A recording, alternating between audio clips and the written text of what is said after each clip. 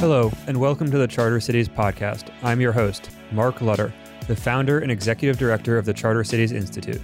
On the Charter Cities podcast, we illuminate the various aspects of building a charter city.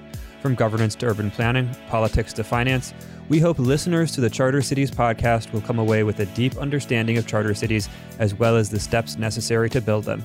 You can subscribe and learn more about charter cities at chartercitiesinstitute.org. Follow us on social media, cci.city on Twitter, and Charter Cities Institute on Facebook. Thank you for listening. Hi, I'm Curtis Lockhart, Head of Research at the Charter Cities Institute. Today on the podcast, I speak with Leonard Wanchikon. Leonard is a professor of politics and economics at Princeton University. His research covers political economy, development economics, and economic history with a focus on sub-Saharan Africa. Leonard was born in Benin, and we discuss his honestly amazing story from a boy in central Benin to political prisoner for a time and ultimately to tenured professor at Princeton today. Leonard, as if we needed more, is also the founder and president of the African School of Economics, founded in 2014, again in Benin, and now one of the most elite universities on the continent. And we talk about all this today, so enjoy.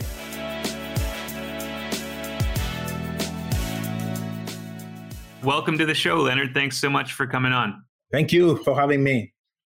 There's a lot to talk about, but first, as I mentioned to you before the show started recording, we had your friend and co-author, Harvard economist Nathan Nunn, on the podcast a few weeks back.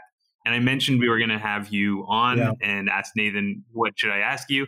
And he just said, if Leonard is willing to tell it, ask him to tell his story about how he went from boy in Benin to a tenured professor at Princeton. So let's start from there, from the very beginning. Talk about your hometown in central Benin, where you were born, and what was it like as a place? Yeah, so thank you very much. Thanks for having me on. Yes, I was born in a very small village in Benin. The village had three characteristics. The first one is one of the communities that had been exposed to education in late 19th century. A Catholic school was set up there in October 1895.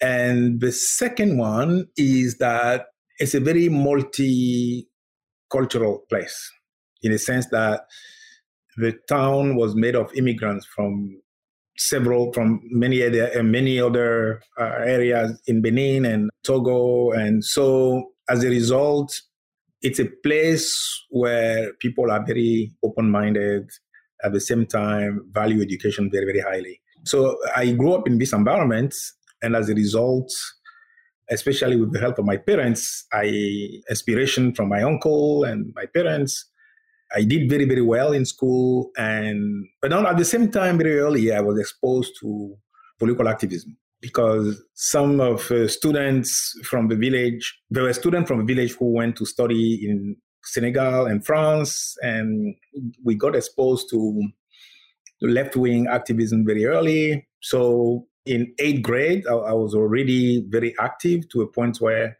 I organized my first student sit-in when I was in 8th grade. And when I was in 11th grade, I was arrested for the first time, opposing the dictatorship, the dictatorial regime. I think it was in 1976. And I spent about 2 weeks, but very, very hard 2 weeks in prison when I was in 10th grade. And so when I started the university, so I joined forces with students coming from other regions, and we set up a student movement, went underground and fighting for democracy and human rights. And this is during Mathieu Kweku, exactly. So first, I was expelled from the university for being one of the organizers of 1979 student uprising.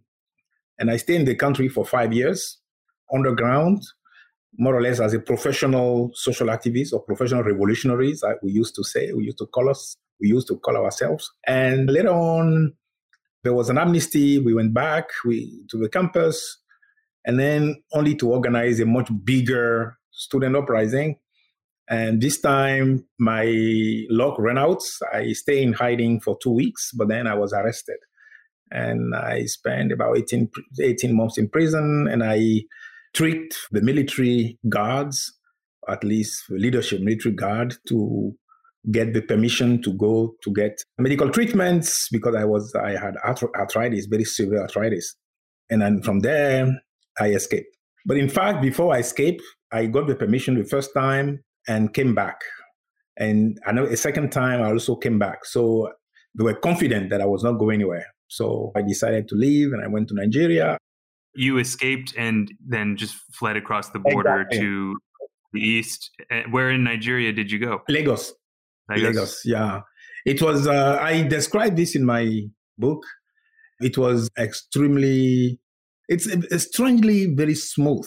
Even the guard did not sense that I was about to leave, that I was about to escape, because I was always very cool, very calm, very collected. They knew that I was not going anywhere. And it's only when I went across the border to go to Nigeria that they realized that I left. And from there, I managed to become political refugee, with the support of the UN, the United Nations High Commission of the Refugee in Lagos. What is interesting is that I got my documents to settle in Sweden. But a week before I will travel to Sweden, the rumor came that we could be kidnapped in Lagos. So the Red Cross flew me to Abidjan. And when I went to the Swedish embassy to travel, and they told me, here you are safe, then you cannot travel to Sweden anymore. You go to settle in Côte d'Ivoire. So that's how I got I went to the Canadian embassy and I got my papers. And then about maybe 4 or 5 months later, then I went to Canada. And then in Canada, I started studying mathematics, but one of the faculty from economics department advised me to take economics, and they put me in the fast track program, and I was able to enroll in a master's program only after a semester. So when I came to Canada, my only degree was a high school degree. I have 1 year of college. But after 1 semester in Laval, I was allowed to basically start my master's degree. And I did very well. I got into a PhD program at UBC. And from there, somebody advised me to go to the US. And I transferred from UBC to Northwestern. So from the time that I escaped, which is December 86 to 94. So basically, I went from not knowing what Yale was and didn't know any major university to become a professor there. So it took me 8 years with a high school degree from Benin to become an assistant professor at Yale University. I think it was very, very rapid change from a jail in Benin to... And it took... I benefited from the flexibility of North American, particularly Canadian education system, because I'm still wondering how they allow me to enroll for a master's degree without actually showing an undergraduate degree. I was mature, I was already 32, but still. And then the second one, it was like my life in prison just gave me the maturity, emotional maturity, but also the depth of knowledge that I need to be successful.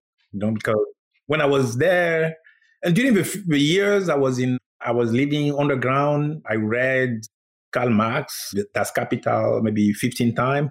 Philosophy, I was, working on math, problem sets with my colleagues. So I was taking care of myself intellectually and emotionally. I read Nelson Mandela's Long Walk to Freedom, and during his stint in Robben Island, he was reading the law and getting a law degree. And he said, I think his quote was, I was preparing. Right. And it sounds like, not to compare you with Mandela, but it seems like you were doing a fair bit of preparing yourself. Absolutely. For instance, even though I was not trained in modern economics when I was back in Benin, I read quite broadly in history, in sociology, Marxian economics in particular. So I think when I started my PhD, I basically had a sense of what I wanted to do, political economy was natural for me. Any topic that I pick, I can use my experience. I can use the depth of my knowledge on the topics, to move fast. For instance, I finished my PhD at Northwestern in less than 3 years. There's a ton to unpack here, and I wanted to ask a little bit more about the Benin experience before going on to your academic stuff. So, as you said, your education gets interrupted by your political activism. You get arrested and you're in prison for, you said, 18 months. What motivated you into the political activism? Can you just kind of tell or explain about what Benin was like under the dictatorship and what you were campaigning against the Karikou regime for? Yeah, so in 1972, there was a coup. Benin became basically a one-party state.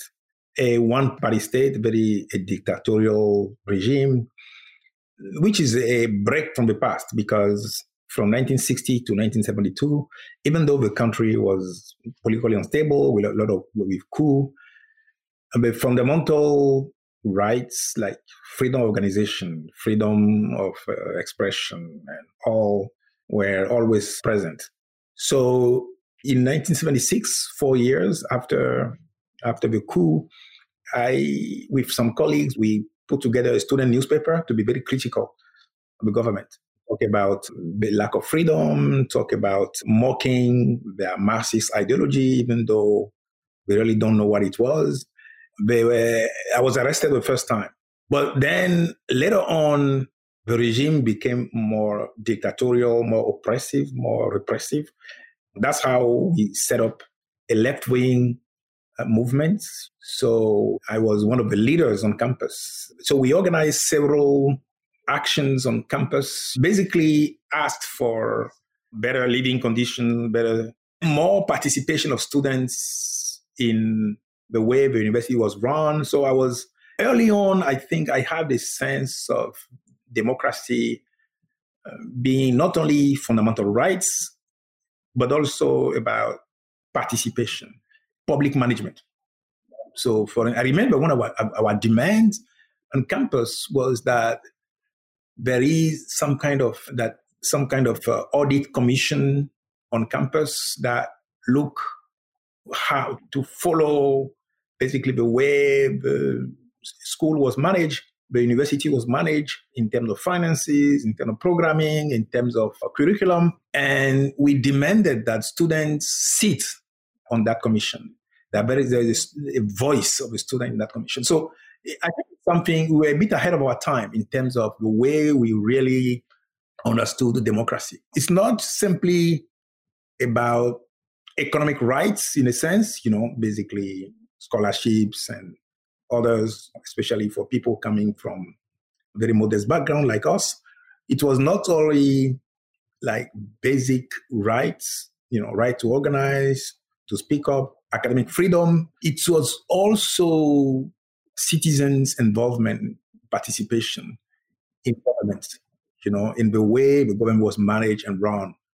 I think it was very, very interesting. We got a lot of respect from the students, but also from the central administration about how mature we were. There was one event, for instance, that's very interesting to me. When we were preparing for the largest student demonstration, maybe in the history of the country, I think it was May 6, 1985. Before that, there was a sit-in and there was some confrontation between the police, called gendarmerie in Benin, and the students. And one of the unruly students basically was able to disarm the policeman and got his arm, his gun. When he came to us, because I was in hiding and directing the movement, we asked him to return the gun in a specific place and send a note to tell them where it was. So, it was to tell you how strongly committed we were to nonviolence. And the movement was very, very peaceful, nonviolent, and we were really committed to that. I think it was, clearly one of my best time in my life, because the level of maturity, emotional, intellectual, at the same time, the leadership skill that we developed during those days, I think it was unparalleled. I was very, very lucky that I was able to escape. Can I ask about the escape? So you're in prison. You said you kind of smoothly started talking to the guard. How did you convince the guard to let you out of prison? So basically, my personality. I mean, you charmed. Yeah, I was constantly talking to them. I remember, for instance, that I had a conversation with one of them about torture, where we were being tortured brutally.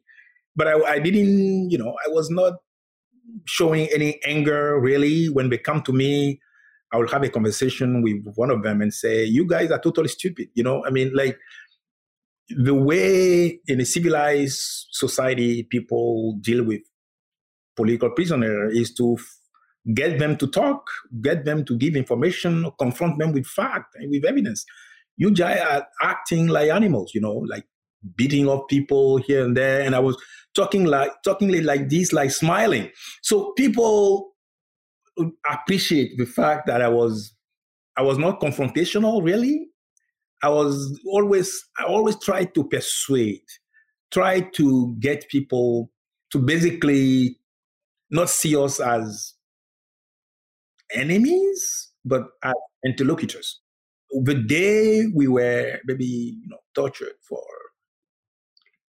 straight 5 hours, we were confronted, and the question that I was asked was, do you know where your friends are? Question that you typically ask you so that you will denounce your friend. Or if you give us a list of names of people who they were able to identify as members of the organization, and they want us to tell them where they were. And I remember my answer was basically, well, the name you gave us, there are some of them where we know. I know them very well. I may not know where they are, but I know them very well. Perhaps I have a sense of where they live. Others, I don't know. But then there is no way I'm going to tell you.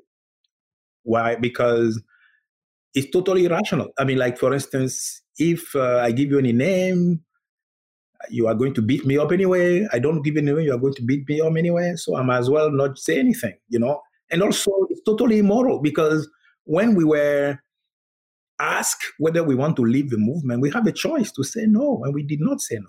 Conviction. Yeah, that you can always explain, engage, even with the enemy, Mm-hmm. So, and I think I have a reputation, wherever I was, as somebody who was committed, determined, but who was not like angry, confrontational, and so on. Okay. So basically, I mean, they have a lot of respect for me. I left December, so it was in June. And which year? June 86. Okay. I was arrested on July 18, 1985. And in June 86, nearly a year later, I decided, when I have red meat, I have my arthritis become more severe for some reason. My knees like blowing up and so on. So I did that on purpose, and they asked me to go for treatment at the hospital. And I went, and then I came back. So, and I played that game several times. And the second time, they asked me to go to a hospital in the main city. So they took me all the way to Cotonou. I was detained in far north, Parakou. And then when I went back, when I was in the city, so they even allowed me to go out to see my parents, to say hi. I mean, I was under escort, but anyway, I was able to see them. So they started treating me a little bit differently. And in fact, what is interesting is that they thought I could also try to talk to those who were underground, who were living who were not arrested, to see whether there can be some kind of negotiable settlement between the government and the opposition party. So they tried to use me as a liaison, I should say, between the two. they trusted me despite the fact that I was known to be one of the number one or the number two in the whole movement, at least among people who were arrested. Anyway, now the third time, when they allowed me to leave, then I managed to get someone to help me to cross the border and went to Nigeria. And I wrote to them and say, well, I decided to stay in hiding to finish my treatment before I come back. So if you arrest any of my parents as a retaliation, I'm not coming back again. But when I wrote that letter, I was already in Lagos. So, but I was trying to smooth everything out. And then did they end up coming after any of your close acquaintances? Oh, yeah. They arrested my brother. They arrested my uncle. Actually, one of my uncle told them that he's the one who told me to leave the country. If they want to arrest him, to keep him in prison for forever, they could. That I was the future of the family. He couldn't accept me stay in prison for a long, long time, and so on. So anyway, so things went smoothly, even at that level. What I remember about those times is the fact that I was not afraid. I did everything in a very, for lack of a better word, a very smooth, non-confrontational way. I learned to engage even with the enemy. And sometimes they can be, if it might be indifferent, sometimes they can be charmed, because I still do not understand why in the world they left me go to treatment 2 times. The last 2 times was more or less unsupervised. But at the same time, I was very open-minded. The organization that I was part of was very, very left-wing. Very left-wing. It was called the Communist Party of Benin. But then, as soon as I left, I basically started reading about communist Russia, about Stalin, and so on. I turned my back to that ideology forever. Mm-hmm. Was this when you were in Canada? No, I was in Lagos already. I started reading, but when I went to Canada, I saw more than 20 documentaries on Stalin. And this is very important for today. Like, for instance, I understand that in this country, maybe the progressives has to stop using the socialist and communist label. Because like them, I was committed to social justice, committed to human rights. But socialism is far more than that. It's an oppressive regime. And for many people who have lived through those regimes, it's kind of offensive. Because it's more than beyond the kind of socialist rhetoric. It's a very one-party state, repressive, and some of the worst in terms of political oppression. And as a result, anyway, so I went through that.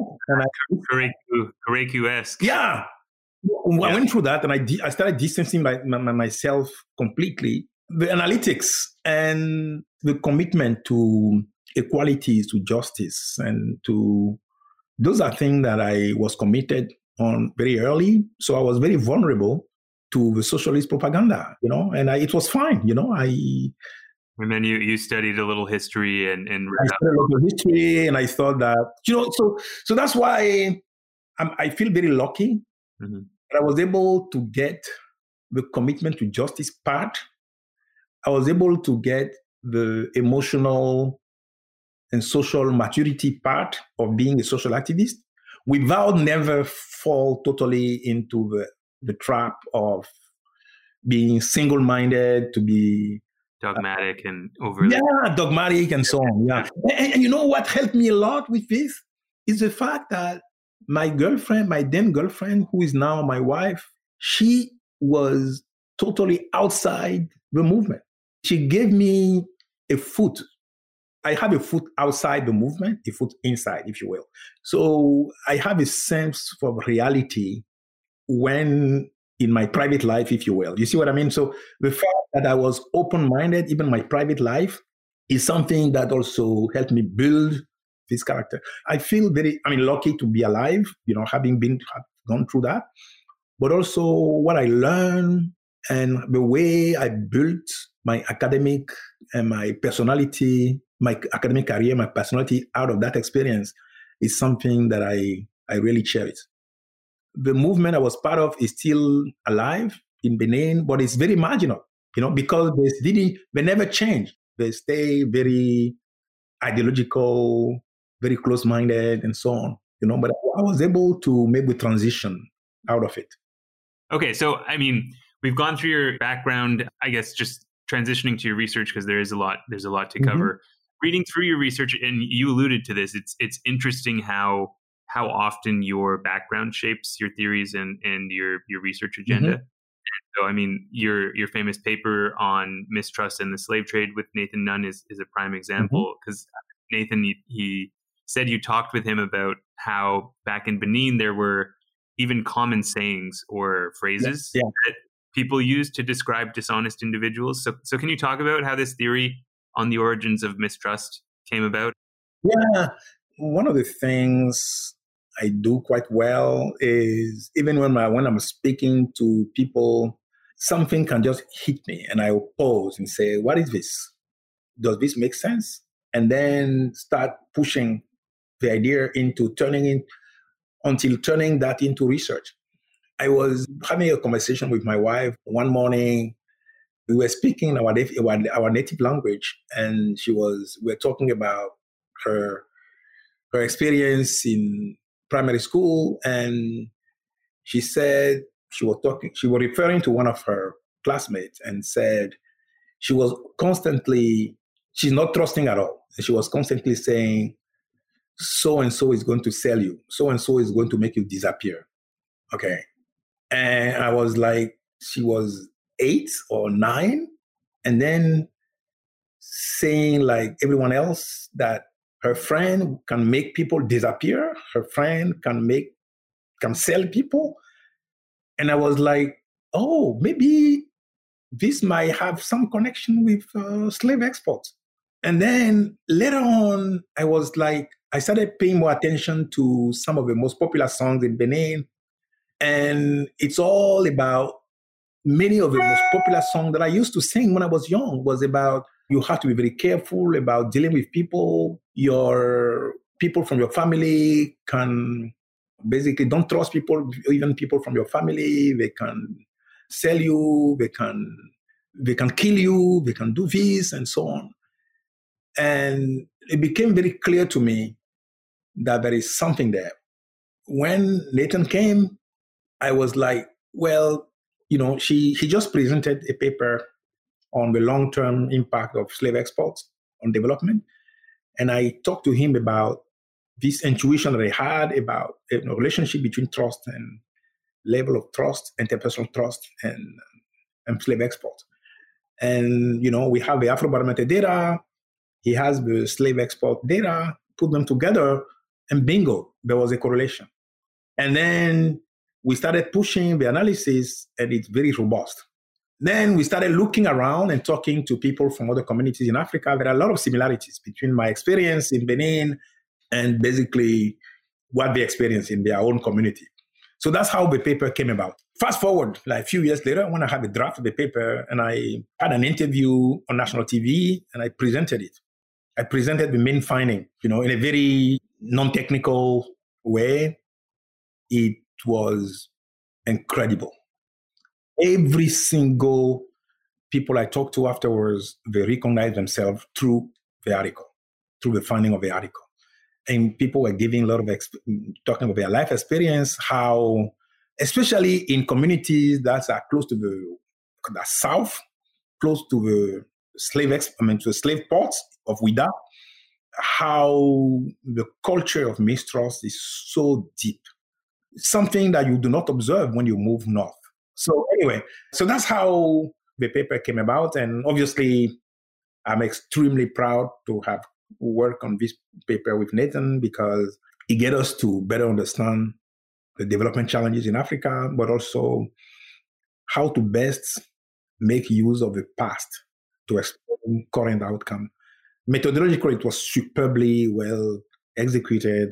It's one of my, I think, I'm pretty sure it's the same with Nathan.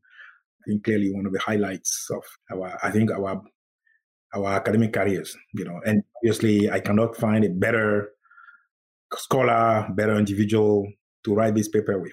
He's such a he's such a fantastic human being, especially these days where there is a lot of negativity about economics profession being this or that. I tend to be very careful because there are individuals who are just totally different, who do things differently, who care deeply about the topic that they are covering. And this is it's good. And so I guess this is a good segue. So switching from the more theory kind of philosophical paper to one of your more famous experiments on clientelism and voting behavior, which is a great paper. I love this paper. So just to kind of sum it, you took a real world presidential kind of candidates running in Benin. Mm-hmm. You measure the impact of clientelist appeals, essentially just promising voters patronage handouts versus more public policy oriented appeals. Yeah. Promising, for example, healthcare or education. Yeah. And essentially, right, you find patronage worked everywhere. So, but okay. So before we talk about the findings of the paper, my first question is, going through my PhD process and ethics reviews and all this, how the hell did you get presidential candidates to agree to be randomly chosen to deliver patronage appeals to policy speeches? How logistically or practically did you pull the experiment off? Okay, so basically, I became increasingly frustrated with political science, the way they just put people in boxes, like they say, well, in Africa, politics has to be intrinsically clientelist. Or ethnic, right? Yeah, or whatever, shaped by tribe, by ethnic appeal, and what I find even most insulting was when people think that it's all about cash, when you give petty amount of money, small amount of money to people, they are grateful for you or to you for their whole life, and they just vote for you the rest of their lives, And I really thought that that's not true. That in fact, when I was growing up, I know people line up to vote because they hope for the better. And I know that as an activist, at least young people were very, very committed to something bigger than themselves and for their immediate future. People fought and died for democracy. So why is it that election can only be about some kind of exchange of vote for things, small things, So I said, okay, how can I make that point? How can I show that I can sort of go against this kind of conventional wisdom? So I thought about, and then, I was at Yale. I had somebody, Don Green, who is now at Columbia, who was pushing for experimental political science. And I applied. I gave him a sense of what I wanted to do. He said, oh, yeah, go ahead. So let me find the strongest. Let's make the strongest case possible against the idea that African politics is intrinsically clientelist and ethnic. So I went, talked to the political actors, and in Benin, And then I said, okay, what is your message? And then, okay, can we purify the message?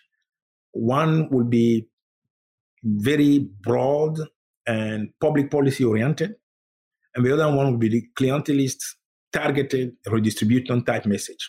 And obviously, we tend to forget this, but for 3 months, they run a campaign going to places and places, day and night and so on.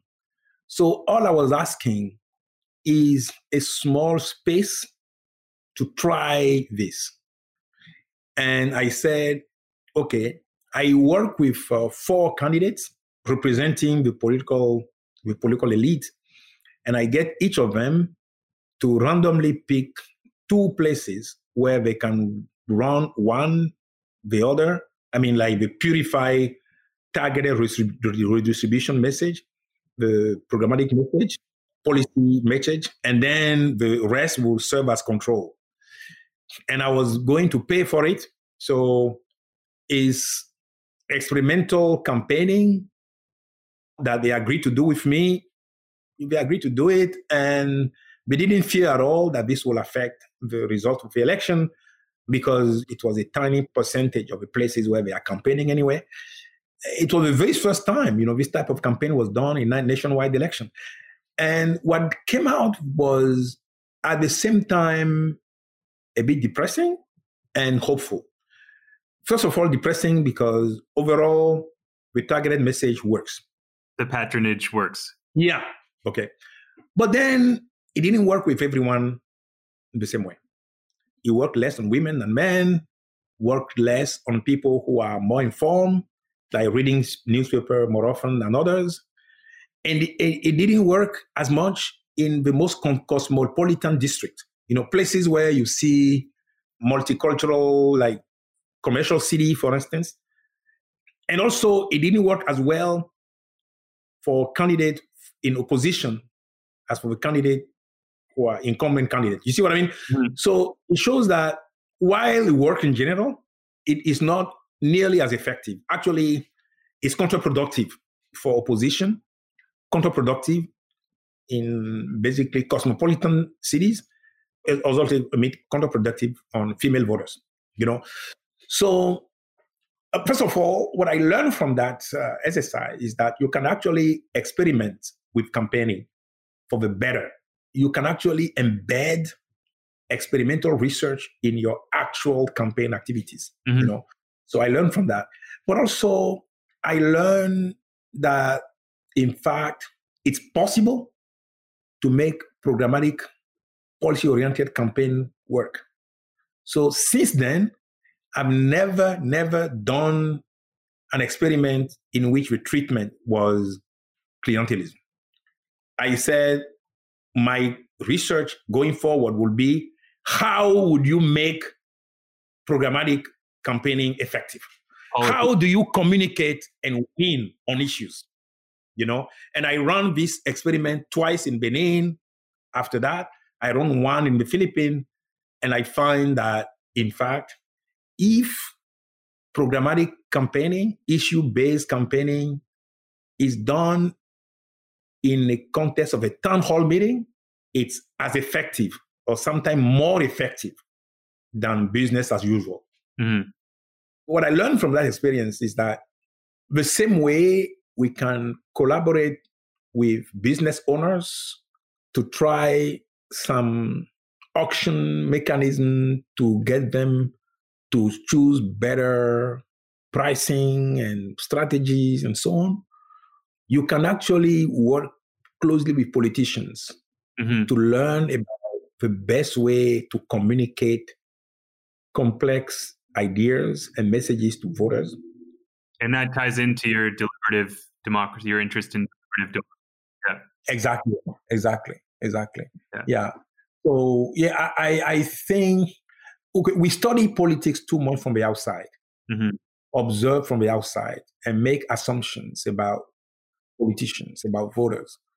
But I think more and more we should embed our research strategies in real campaign in a way that's ethical, in a way that small scale to a point where it's not going to affect the overall outcome of the election. The same way we do vaccine, nobody will give you the permission to willingly make somebody sick, but you can actually do a tiny stuff to prevent people from getting sick. Yeah. You see what I mean? So, and this is a similar idea.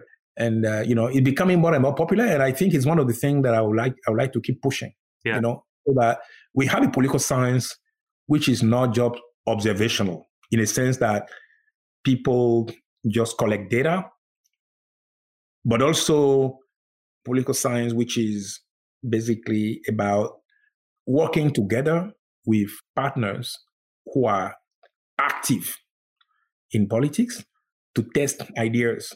I think it's a great thing, and I hope it continues. Yeah. Mm-hmm. Maybe speaking of you, this is kind of a recurring theme, using your background to shape your research and your theories. Another example is your work on missionary schools, right? Your hometown in Benin had one of the first schools set up by missionaries. You mentioned it when you were going through your story. Yeah. I'm going to get really nerdy and fanboy a bit here, but I was at a conference with you were at in Lisbon in April of last year at Nova. Yes. Yeah. And you were a keynote speaker. I was very excited to hear you. This was the first time. And you talked a bit about these missionary schools and your early experience with them, and how, this experience has informed this new research project you're working on. So can you talk about the research you're doing around these missionary schools in Benin? What's the question you're looking at, and how did your experience inform it? Yeah. So again, when talking to some of my family members, my older brother in particular, I quickly realized how exceptional the place my family was or is, and how exceptional my village was. And I was asking we were just with my brother, we were basically reminding ourselves the life we lived when we were there and what we became. And I quickly realized that in my cohort of 40 kids, 13 of us has PhD. And I was, no, this is not possible. And then my brother is not a PhD, but he might as well be a PhD. I mean, he is so curious. He's so nerdy on everything and so on. And I was like, well, why this is? And then it came to the kids who went to school early and the way they were connected to the community and the example that they basically represented, and how this shaped the aspirations and the drive to academic excellence of the whole community. And the accident that I just described, the exceptional level of achievement that I just described, started from the school being set up early, late 19th century, and people who went to that school just shaping people's beliefs and aspiration in education early on. And we were strongly impacted by it. When it became very apparent to me that aspiration can be a driver for social mobility, became apparent to me that people can basically ignore their circumstances where they live and live as if they are elsewhere, believe the future that they are dreaming about. When I became very apparent, I said, okay, this is going to be a paper that I'm going to write. But then I told myself, I don't want just to have a case study of my village and say, look what's happened to us. I want to see whether this is a typical story, see whether similar communities have similar experience, so that I can see whether, in fact, my village is typical or just exceptional. I led that story. I designed a project which is very much applied micro and history. So I find a way to select similar communities, and I select the one in which school came about more or less by chance. It's not like somebody planned to set up a school there and it happened. Because schools set up by missionaries, they didn't know when they were in Rome or in France whether they are going to set up a school in this neighborhood or that neighborhood. You see what I mean? There is some random. So I was able to select places like this. And then I designed a research project as if it was an experiment. It was an experiment that Vatican designed then to see what could be the effect of education on not only economic and social well-being of individuals, but also across generations. I designed the project and I collected data, and what I find was really stunning. I find that, in fact, those who were close, like my parents were, to students who went to school, in the long term, descendants did much better than those whose kids actually went to school. You see what I mean? Assume that your grandfather were one of the lucky ones to have been to school. My father was living near him. What's happened 3 generations later is that I'm doing better than you, which is counterintuitive because you should expect that education should be the thing that exactly. But you're really saying the aspiration is exactly. And no, what is interesting, the aspiration was the initial driver, but also it was persistent. You see what I mean? Like, because we are not talking about the second generation here. It's not like, well, when I see my uncle or I see my neighbor doing very well, my dad pushes me not to be like him, but be like my neighbor. So it gets me to work hard to be what I am. Mm-hmm.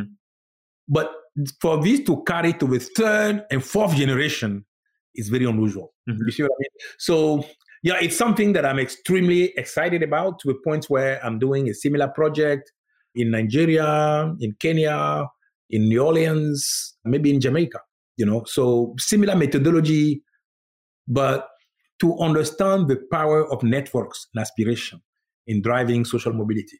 It's really, okay, first of all, what I like about this is that I can see myself entirely through the project, which is because I'm very much the embodiment of the story I'm telling.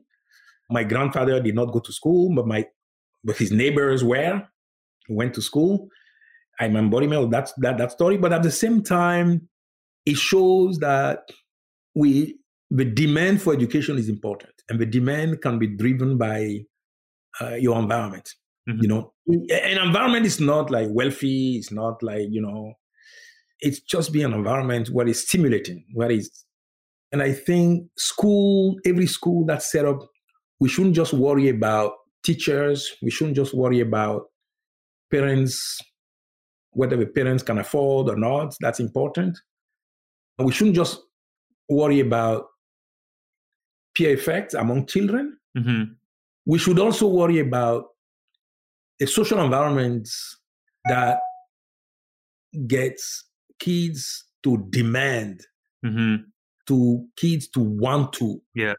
And that's to me when I listened to you say this, I just kept thinking of a lot of problems the United States has this too, gated communities where the wealthy kids are just like pretty much cut off from all the other kids in the ladder. And when they don't interact, there's none of that kind of aspirational transference. Everyone stays in their own silo. And to me, that really limits aspiration, because kids at the bottom of the ladder get kind of hopeless, right? There's this despondent. Absolutely. And I think, for instance, I can think of environments where I'm far more connected to communities in Trenton, the city near Princeton, and than where I am. Like, for instance, Princeton is 10 minutes away from Trenton, the nearest big city, but we have no interaction, zero. The kids, I can see Princeton, for instance, set up kind of have small companies and whatever that get people from Trenton to work there and to have the opportunity to meet with scientists and professors from here. There are kind of several set of social events that organize, where I think it's really, really important. It's something that needs to be engineered as a way to support education. It should be central part of education. And also another thing which is exceptional is that, we talk about education in Africa and developing countries. There are clusters of ridiculous academic excellence. In this Benin, I have colleagues who are top engineer here in the US who are from Benin. I have some classmates who are medical doctors and scientists.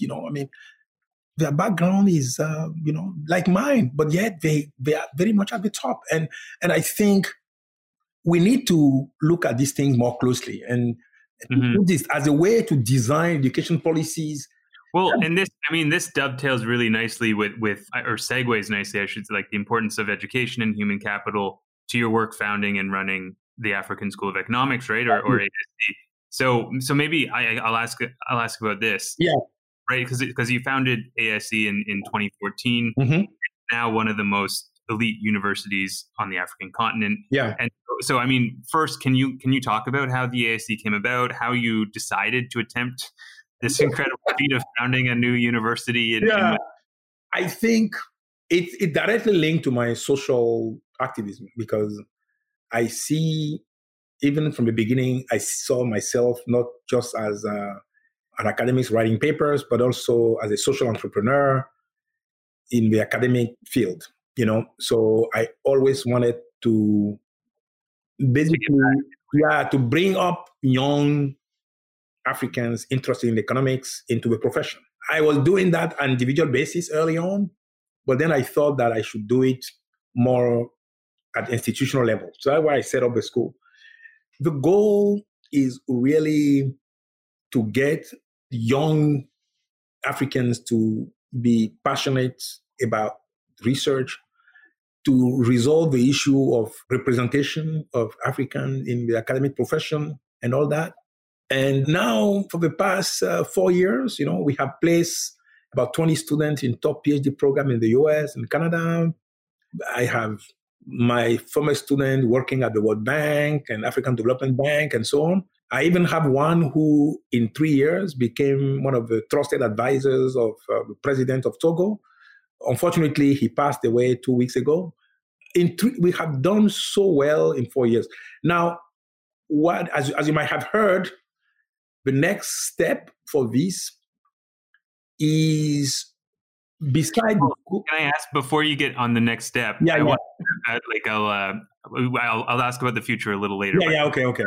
One of the things, to start at the beginning, because one of the things that the Charter Cities Institute, where I'm at, we work with several new city projects, and one of their aims, several of them, is to start up a new kind of leading university. This is a huge gap.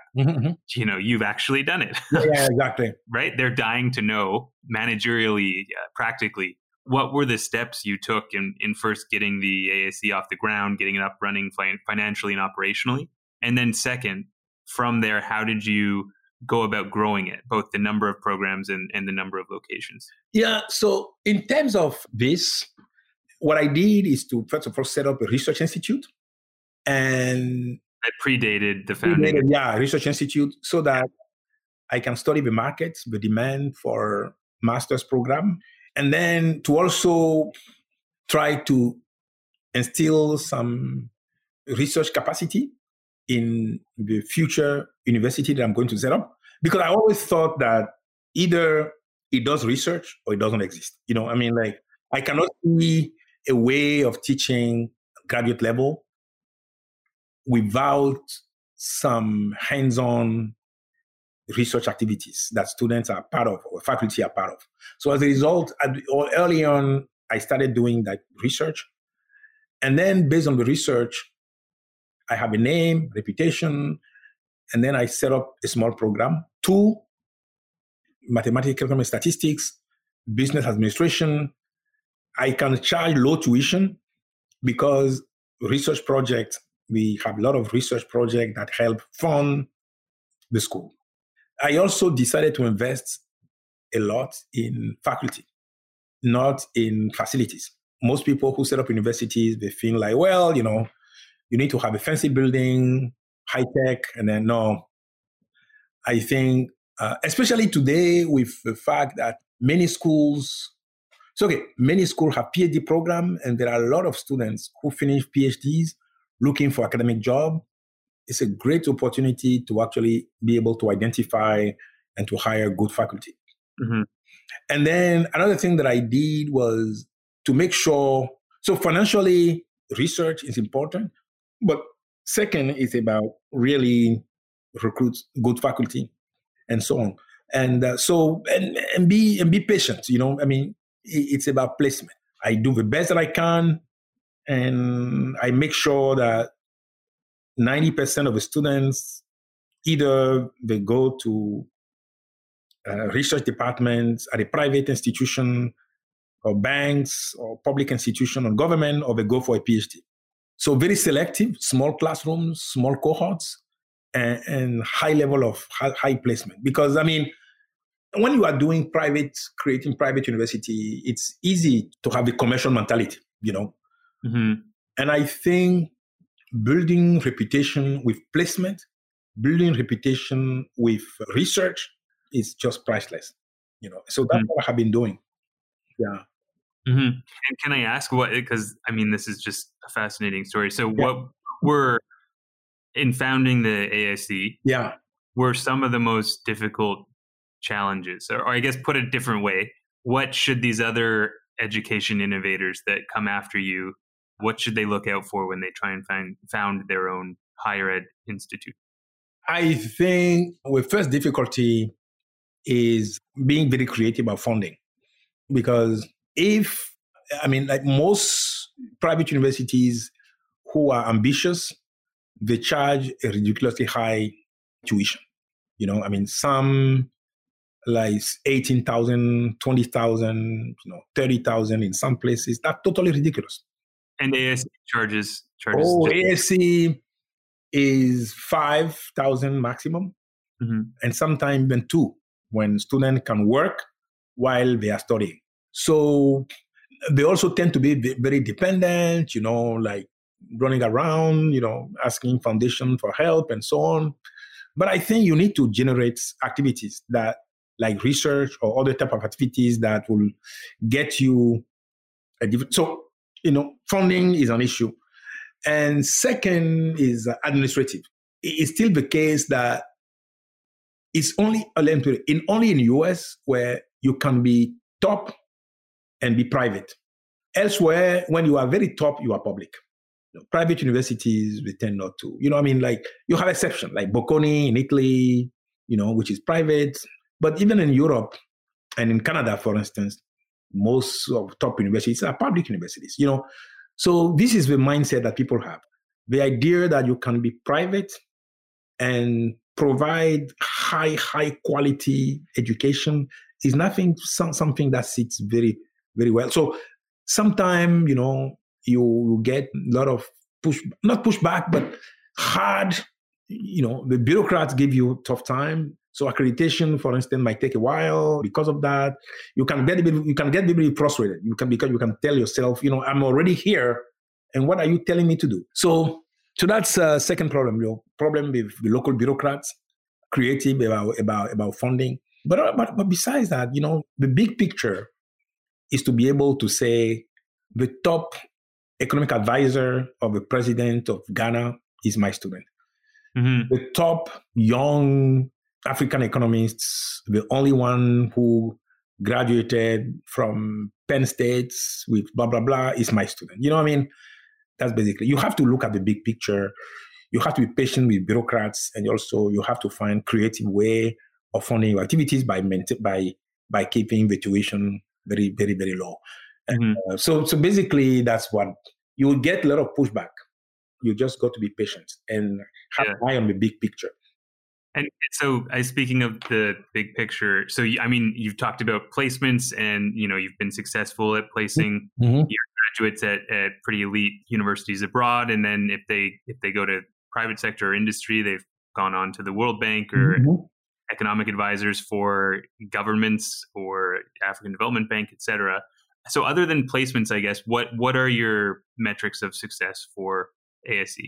Let's do currently, like right now, and then I'll ask you about the future. Yeah, my metric of success currently is the international reputation. I think people from Latin America may have seen a student of ASE and then they'll, wanted to work with us, and the fact that every single day, no. Now and then, several universities in US, in Europe, particularly UK and France, come to us and say, okay, let's develop a joint degree program. Let's organize a conference together. Let's have faculty exchange. The fact that regardless of the ranking, that people come to you and want to work with you because of your reputation for excellence, I think that's the best. Where we are not where we need to be, and this is going to change, is we have individuals who are former students, former faculty, who are advisors to governments. But we would like to have more permanent kind of institutional relationships with the Ministry of Development Planning, the Ministry of Health, the Ministry of Education, so that we can play a much bigger role in advising policymakers. See what I mean? So for me, that's what it is. Like international reputation, policy, placement in PhD, and placement in private, public, in research institutions. Yeah. So that's how I see it. Yeah.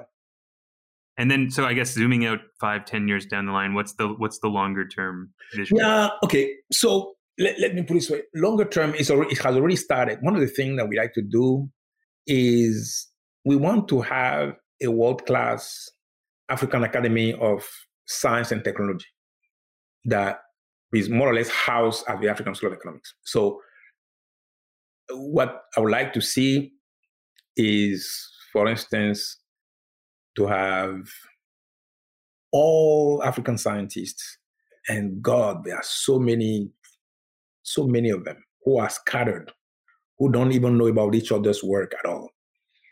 And as a result, we can organize a conference every year where we can have 2,000, 3,000 of African scientists and international scientists working with them, join forces. We organize social events that every one of us is familiar with the work we are doing. So you see what I mean? I want the academic program to go on, but I also want to be a place where the most active, committed African scientists come as part of an academy. You see what I mean? A network or a hub. Yeah, exactly. Yeah. So we already started that. We set up last June the Pan-African Research Council. And as of today, we have about 400 people who apply to be members. And we are going to, like any serious learned society, we are going to have fellows, junior fellows, and members. We are going to be organized like any serious academy.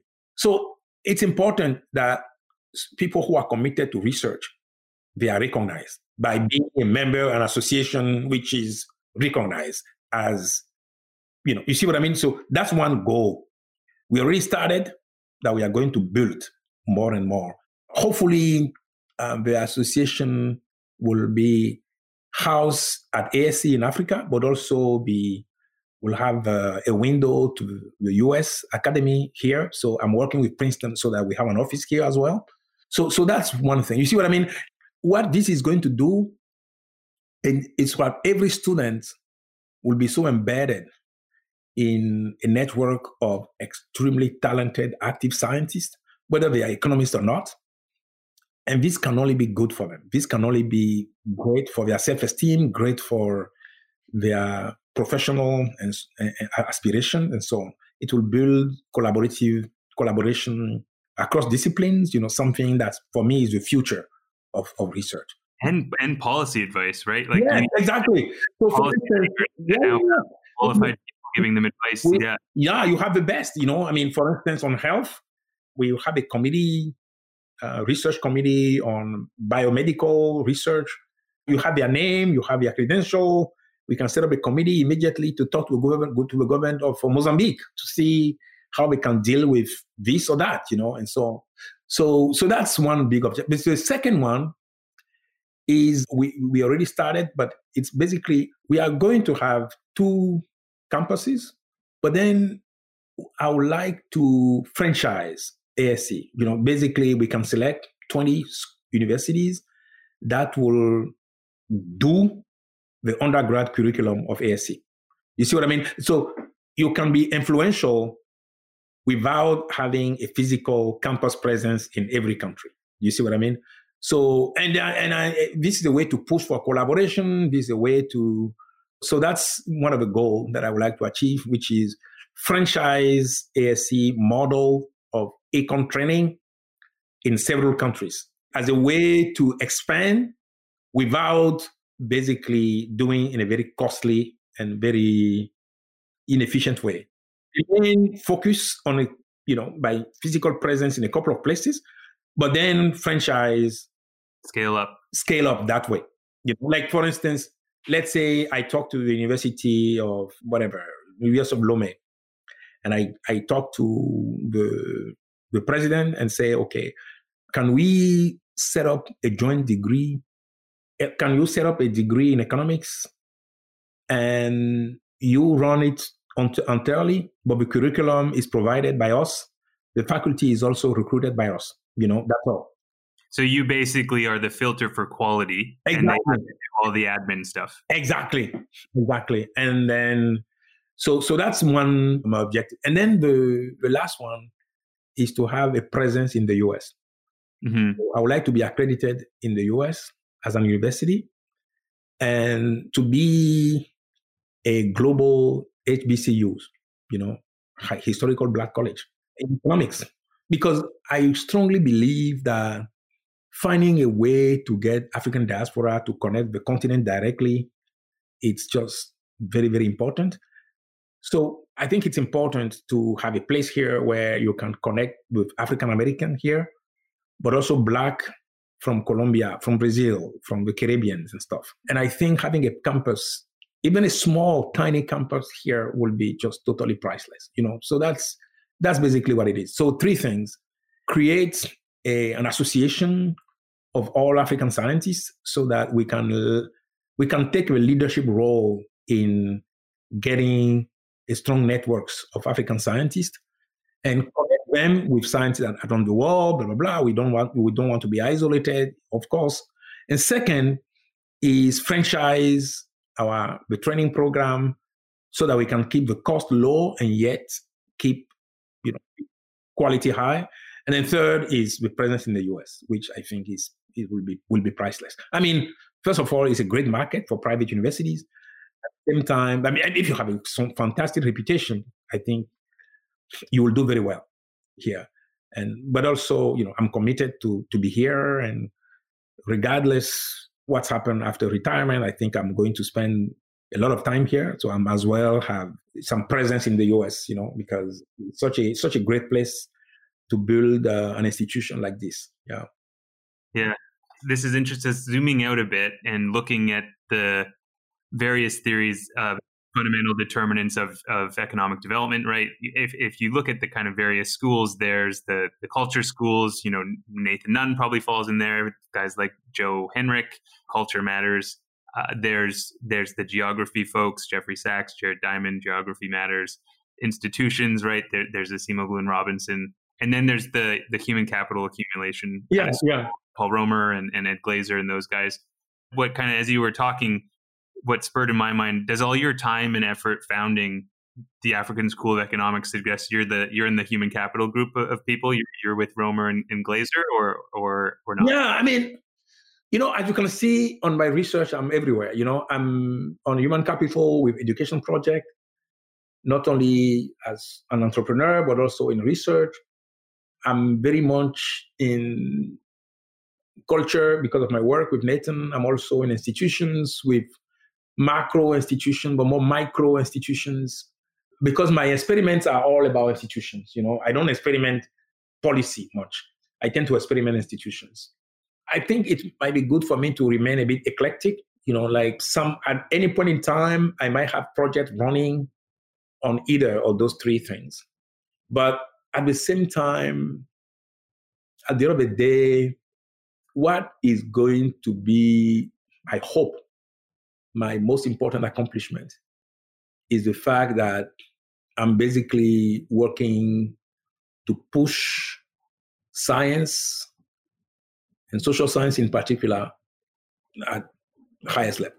And I'm very lucky that I can do it while I'm still thinking and writing, because it's not like I can spend all my day, running, talking to basically my admin people.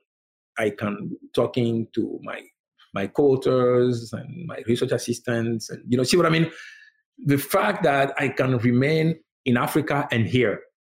The fact that I can be well entrenched in academics and also in institution building world.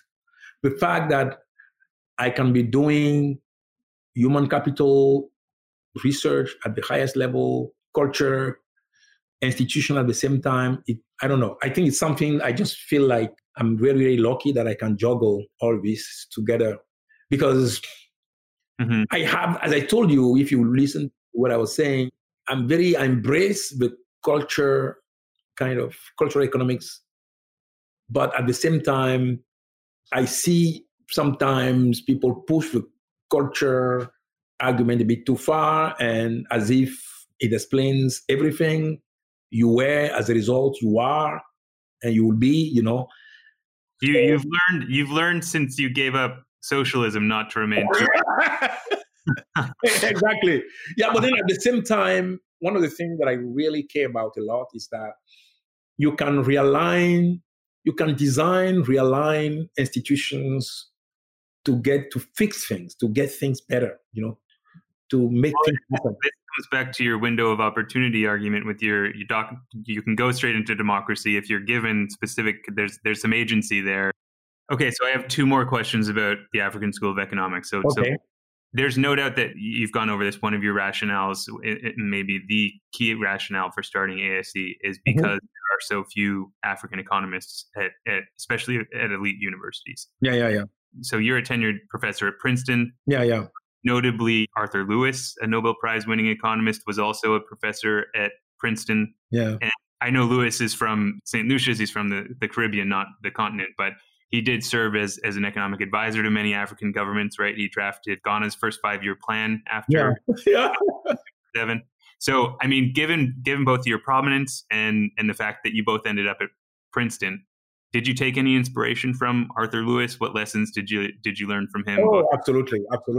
In fact, I feel so bad that I never met him personally before he passed, because he died not long ago.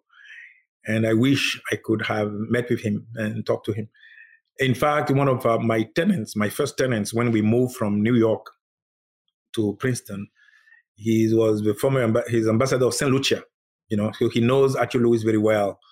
Anyway, I missed the opportunity. So I find him really, really, really inspiring by the originality of his work, the fact that, that's why he won the Nobel Prize, right? Because he basically is a pioneer, a challenge existing views about development and the assumption that technological development will trickle down directly to the agricultural sector, that structural transformation will be possible naturally. I find the originality of his work extremely inspiring. I also find the fact that after the prime of his career, he went to Ghana and worked for governments to be something really, really inspiring. I wish, one day I will be able to meet with his family and learn more about his life. And I also wish that in the future at ASE, we can celebrate him, because one of the things that we need to do more is to promote past research done by African Americans, by Africans, so that we can build on them, so that they can serve as inspiration for. It's come to aspirational. I was just going to mention, right? Exactly. No, absolutely. Yeah. Last question on ASE, and then I'll finish up. So, us at the Institute, we are very curious. Mm-hmm. Are there any plans of starting up or offering, say, a Master's of City Management or a Master's of City Administration at the ASE anytime soon? Our math and econ program is set, but our management masters is open, so I think we can clearly have a track. We already have a track in finance, but in a track in finance, in city management, for instance, is something that we can always introduce, So what I'm saying is not, when the opportunity comes, we'll be very happy to take it on, but something to note is that we try to thrive into providing foundational training, like students will be well trained in the fundamentals. But then if there is an opportunity for them to do urban economics and city management and stuff, yes, we can always do something like that. So I'll be very happy to talk more about it, to see, avenue for collaboration. Yeah, to be good.